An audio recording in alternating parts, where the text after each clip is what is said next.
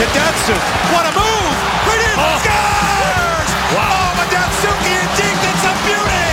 Heisman moving, blue line check. Score!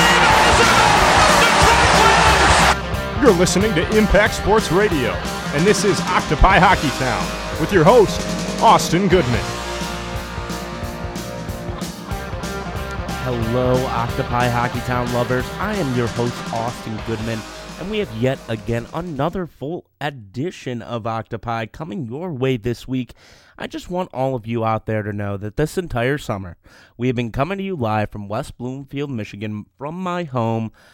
So welcome into my home, and welcome to another episode where this week we are going back into transactions, guys. The Red Wings still have some work to do, even though it's August and September. September training camp is coming up at the beginning of the preseason. The Wings still have some players to sign. Daniel Alfredsson is still waiting in the wings to see if he is going to continue his career as a wing with a reoccurring back issue still going on while still leading the team in points last season, which will outweigh the other, and that's the question when it comes to Daniel Alfredsson, and we'll discuss that and the other free agents, more specifically the Red Wings restricted free agents, in the first 10 minutes of this week's show. Then I finally have some good signatures to tell you guys about. Thomas Tatar signed a 3-year deal, $8.25 million contract last week, and he was not only one to get another Red Wings contract to him. We'll discuss Tatar and his importance to the Red Wings' future for about 5 or 10 minutes, and then we'll finish the show once again with the coaching staff. Mike Babcock and Ken Holland also finished out. They were rounding out the coaching staff, replacing old coaches Tom Rennie and Keith McKittrick with Jim Hiller and Andrew Brewer. So we'll talk about the Red Wings' new bench regime and what they're going to be capable of when we're going in to the 2014-2015 campaign. But as for Daniel Alfredsson, guys, I think this is a good place for the show to start. The Alfie situation is basically Alfredsson is 41 years old, and he's currently an unrestricted free agent. He plays at the right wing, if you didn't know, and he led the team last year at 18 goals, 31 assists, combining for 49 points, which in fact tied another defender, Nicholas Kronwall, who, as most people know, is the Red Wings assistant captain. He's not expected to make his decision, though, until he's fully ready to get back on the ice, and that is both mentally and physically. I think there's one key aspect to, getting back out on the ice when you're at an older age within the NHL, and that's basically, can I mentally handle going back into a regular season where I have 82 games sitting in front of me, you're traveling half the season, and then there's the playoffs afterwards if you're lucky enough to make that. And joining a Red Wings team that has made it for 23 years consistently, you're thinking a little bit longer down the road. So the issue really here is that the guy has a reoccurring back issue, and it's been flaring up for the past few years. Let's be honest, it's typical for a 41-year-old hockey player. I have, back problems in my lower back, and I've been playing hockey since I was about 5 years old. Make that 15 years. He's been playing for, let's call it about 35 years, 19 of which would be this season in the NHL. So the ultimate decision is supposed to be made in late August. So the next couple of weeks, hopefully, Daniel Alfredsson will be able to make a decision on whether or not he's going to return to the ice. As for the Red Wings part in all of this, Ken Holland, Mike Babcock, and of course the rest of the Red Wings players and organization would love to have a player like Daniel Alfredsson come back and sign a contract for one more year to try to push them over the next level. Daniel Alfredsson is not only a leader on the ice, scoring as many goals and getting as many assists as he did last season. He's so vital, not like a Daniel Cleary who's just been there for a long time. Daniel Alfredsson has been in the locker room as a captain for many years. So with the situation last year when Henrik Zetterberg was injured as the captain and Pavel Datsyuk as the assistant, you have a guy like Daniel Alfredsson doesn't have to wear a letter on his jersey to show that he has leadership and leadership encoded in his brain. And, of course, he's going to share that with his new teammates and, of course, these youngsters that are coming up for the Red Wings. The restricted free agents, though, guys, I want to put the Alfredsson conversation back for the next couple weeks. There will be something coming out about it very shortly. I think he's going to stay on the team, but it all depends on the health. But I want to move on to the restricted free agents that the Wings had this offseason. They started with 7. Okay, they signed Riley Sheahan, Mitch Callahan, and Andres Nestrazel. And recently, they've re-signed Thomas Tatar. And now they have 2 remaining RFAs, as we refer to them. The remaining RFAs would be Landon Ferraro and Danny DeKeyser. Now, although Landon Ferraro, he's a really good rising forward for the Detroit Red Wings, but I would obviously say that the most important RFA left is Danny DeKeyser. But the question remains, what is Danny DeKeyser's worth? What kind of contract is he going to be signing with the Red Wings? I think the fact that he's a restricted free agent is massive. Being a restricted free agent gives you a certain amount of rights, which include basically the current team must extend a qualifying offer to a restricted free agent, all right, to retain basically the negotiation rights of that player. Qualifying offers are for 1-year contracts. There's a minimum salary for the qualifying offer, and it depends on the player's prior salary. Players who earned less than $660,000 in the previous season must be offered 110% of the previous season's salary. So, players making up to $1 million must be offered 105%, and players making over $1 million must be offered 100%. So basically, you're not losing any money just by getting older. If the qualifying offer is not made, the player becomes an unrestricted free agent. The player rejects a qualifying offer, he remains a restricted free agent. Now, if the player does not sign before December 1st, he is ineligible to play in the NHL for the remainder of that specific season. Now, with a player like Danny DeKeyser at 6'3", 190 pounds, his first full season with the Wings was last year. He signed a 2-year deal worth $1.35 million back in March of 2013, and that was following his time with the Western Michigan Broncos.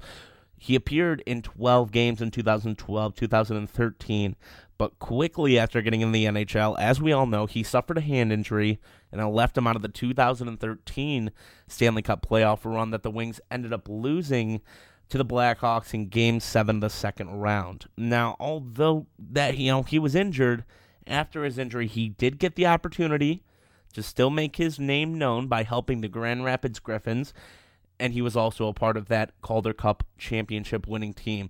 It's kind of funny. Every time I say the Calder Cup championship, I feel like I'm saying a different, rising stud for the Red Wings, and that's great to hear. When you win a Calder Cup championship in the AHL, that means your team looks as though they're going to be solid for the next couple of years because you have prospects that are coming up through the ranks. The Wings have an immensely talented young 3-4 defender in Danny DeKeyser, all right? The guy looked up to Nicklas Lidstrom his entire life, wanted to play around him, wanted to play with him. He's trying to make Nicklas Lidstrom proud of the fact that Danny DeKeyser is a Red Wing and that he becomes, the next big thing on the Red Wings. I think that is a very essential element of this entire thing. On the other side of the spectrum, though, there are many players that compare to Danny DeKeyser. I would say most famously is PK Subban. He signed a 2-year deal, $2.87 million after protracted, basically, I think that this guy, PK Subban, and a player like Danny DeKeyser coming up basically around the same time is really key. A closer to comparison would definitely be Carl Gunnarsson. He went, from his ELC making $800,000 a year to $1.325 million. You can also compare him to Carl Alsner of Washington, signed a 2-year deal worth $1.28 million. Personally, I think DeKeyser, the expected contract amount would be between 2 years and 4 years. That would be the length of the contract, worth probably at least $3 million, maxing towards $4.5 million. Danny DeKeyser is one of those players that you do want to keep on your roster 110%. Obviously, signing somebody like Kyle Quincy, to get $4.25 million a year is not ideal. And with a player like Danny DeKeyser still on the table for you, you need that essential element right there. I personally think that Danny is a very good defender. He's great on his feet. He's calm and collected, just as Nicklas Lidstrom was when he once played. He is a heck of a slapper from the top, and I honestly think that keeping a player like Danny DeKeyser is definitely a key element of everything going on in the game for the Red Wings going into the future. I think that DeKeyser will sign within the next couple of weeks. I don't think he just wants to end his NHL career, and I know that the Red Wings are going to be able to make a special offer to him now that they have that money left over from finally signing Thomas Tatar. But the catchiest part about all of this, and I want everybody to understand, is that Daniel Alfredsson, Danny DeKeyser, both of them with about $7 million left in cap space, somebody's going to have to take a pay cut. And I think that is going to be Daniel Alfredsson, but you never know.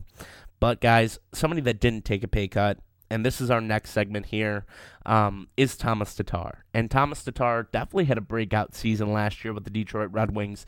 I was very impressed with Thomas Tatar. He's 23 years old from Ilava, Slovakia. He was drafted in 2009 at 60th overall in the second round of the NHL entry-level draft. He spent the first 3 years with the Grand Rapids Griffins. In his first AHL season, guys, in 2010-2011, the guy had 57 points and a plus 14 rating. Before 13-14, Tatar only played in 27 games between two seasons and had 5 goals and 3 assists for the Red Wings. In 2013-2014, though, the guy broke out. 19 goals, 20 assists, 19 goals, 20 assists, 39 points, and a plus 12 rating on NHL ice. And I love to see that. That is where you see the development of these young players that have come up through the ranks of the NHL and of the development of the Red Wings. That is the biggest part, and I keep saying it week in and week out, development. Here's an exact product of how development works. And development works when you get a 3-year, $8.25 million contract.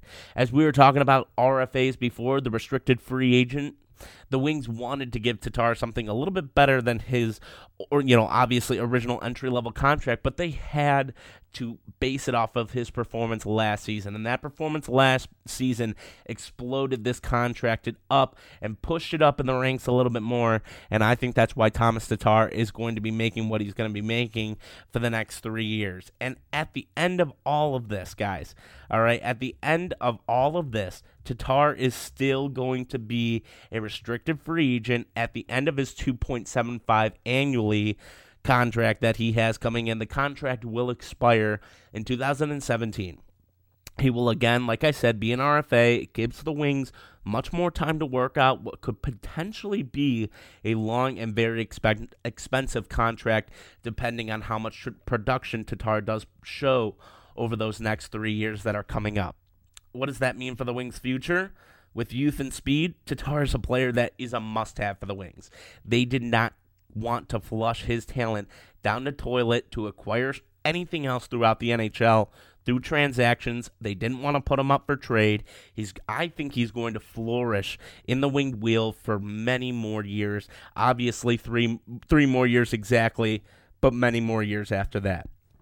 I just want everybody to keep in mind that a player like Thomas Tatar, a player like Gustav Nyquist, a player like Danny DeKeyser, these aren't players that just come up in the ranks every single season. Gustav Nyquist was one heck of a player last year, all right? And a player like Thomas Tatar, also one heck of a player last year. And the Red Wings are going to have to pay to keep players like that around.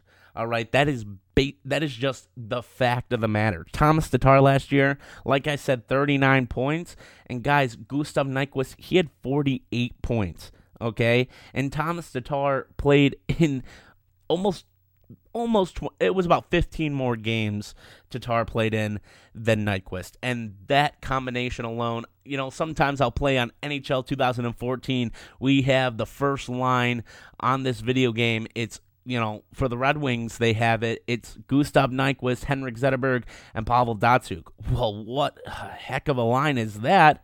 You'd love to see something like that, and I would most especially love to see something like that next season. I think the Red Wings are going to benefit from signing Tatar greatly throughout the next few years. But that does take us into our last segment for the day, guys, and that's talking about the new coaching regime. Who is behind the bench now for Detroit? Who's making all this work standing next to Mike Babcock? We all know that the past 7 out of 8 assistant coaches have left after 1 year, okay? But all of those coaches have moved up in the ranks. And I don't know if that just means that, Babcock is giving these guys good references, or if they are developing that much just by coaching underneath a head coach like Mike Babcock. But the two assistants are Jim Hiller and Andrew Brewer. I want to start off explaining this Jim Hiller guy. Jim Hiller played in 21 games for the Red Wings in 1992 and 1993. He spent the last 8 seasons of his life in the WHL as a head coach, and he coached the Chilliwack Bruins for 3 seasons and spent the last 5 seasons with the Tri-City Americans. He's 45 years old, led the Tri-City to the WHL Finals in 2009-2010 for the first year with the Americans. He was fired, though, after a record of 29-33-10 last season, but he totaled out with the Tri-City team at 210, 124, and 26 as the head coach. And throughout his 8 seasons coaching in the WHL, he's 282, 245, and 49. And obviously, the last 5 seasons with Tri-City, that's a pretty good record, way over 500 right there. He also spent some time in the BCHL, leading the Alberni Valley Bulldogs to a 42-12-2 record in 05-06, so that was a long time ago, guys. Hiller holds the Tri-City franchise records in multiple areas as well. This includes playoff games, 57 games, winning percentage at a .619, playoff victories, 29 victories, and playoff series wins, which is 6. And Hiller's hockey career consisted of 63 games, playing over 2 NHL seasons, broke up between 3 teams, the Red Wings, the Kings, and the Rangers. In college, he helped deliver the 1991 NCAA title at Northern Michigan University, so he's born and bred in Michigan. He broke into the NHL with LA in 92-93 and played in 40 games before being traded along with Paul Coffey and Sylvain Couturier in exchange for Jimmy Carson, Mark Putin, and Gary Shachuk. So he appeared in those 21 games with the Red Wings, and now he's coming back behind the bench. I think he's a little bit better behind the bench than he is on the ice, guys. He totaled out with 8 goals, 10 assists, and 116 penalty minutes within his NHL career. So he wasn't too good on the ice, but clearly with that, with the 210, 124, and 26 record with Tri-City for the past 5 years, I think that is a pretty good pretty good record to hold up and put on your resume. As for Andrew Brewer, he's a 28-year-old. He spent the last 3 seasons with Hockey Canada, where he served as the organization's video coordinator, in fact, and he was a part of Mike Babcock's staff in this year's Olympics, where Mike Babcock, as we all know, led Canada to the gold medal at the 2014 Sochi Olympic Games. He also was a part of Team Canada's coaching staff for the last 3 World Championships and World Junior Championships as well. Before he joined Hockey Canada, he spent 3 seasons as an assistant coach with the University of New Brunswick, helping the school win the national championship in 2009 and 2011.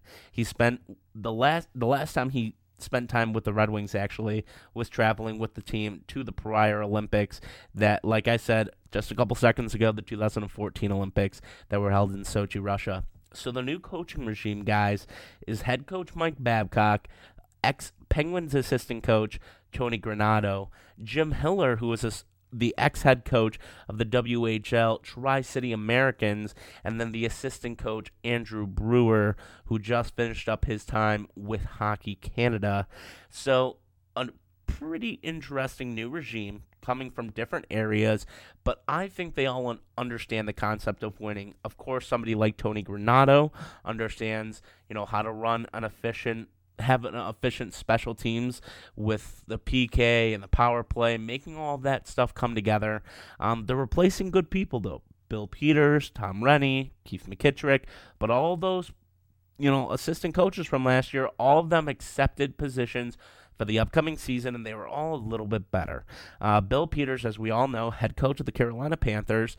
Tom Rennie, he went and is now the head coach and CEO of Hockey Canada, so he's going to be waiving right past Andrew Brewer on his way in Detroit as Tom Rennie leaves Detroit. And as for Keith McKittrick, he re-signed last week to become an assistant with the WHL's Portland Winterhawks. So, guys, this new coaching regime, I think it'll bring three specific things. I think most importantly, it's going to bring more effective power play and penalty kill units. I think it's going to keep the nature of winning in Detroit. And three, I think the new faces behind the bench are going to be able to mesh together well. All of these guys understand the game of hockey.